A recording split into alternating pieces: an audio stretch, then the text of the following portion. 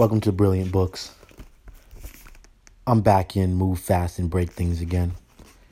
I was just sitting here reading, and some words really just jumped off the page and slapped me, so I had to bring them to you guys.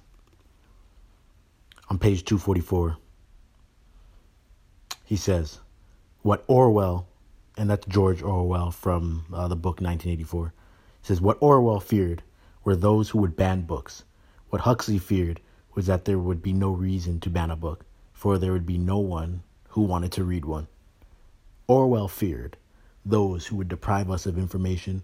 Huxley feared those who would give us so much that we would be reduced to a passivity of egoism. Orwell feared that the truth would be concealed from us. Huxley feared that the truth would be drowned in a sea of irrelevance. Orwell feared we would become a captive culture. Huxley feared we'd become a trivial culture, preoccupied with some equivalent of the feelies, the orgy-porgy, and the centrifugal bumble puppy.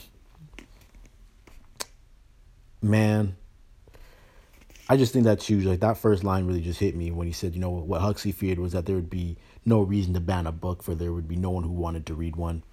And it's funny because as I get older, and a big reason why I wanted to do Brilliant Books in the first place is because more and more I just see that people don't want to read. All they want is video.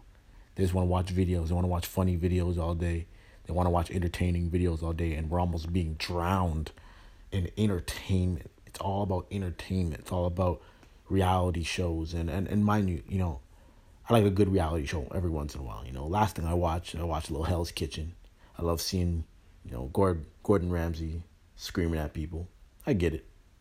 But you know what? When it comes down to it, you can't just entertain yourself all the time. Eventually, you got to cut the nonsense and you got to educate yourself.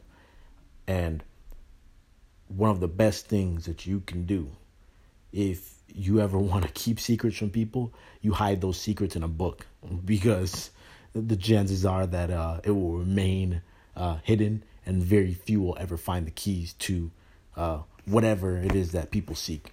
So I encourage you, get out there and read, but I encourage you to also encourage others to read, especially the youth. When you run into young people, encourage them to grab a book, encourage them to find books that they find are entertaining.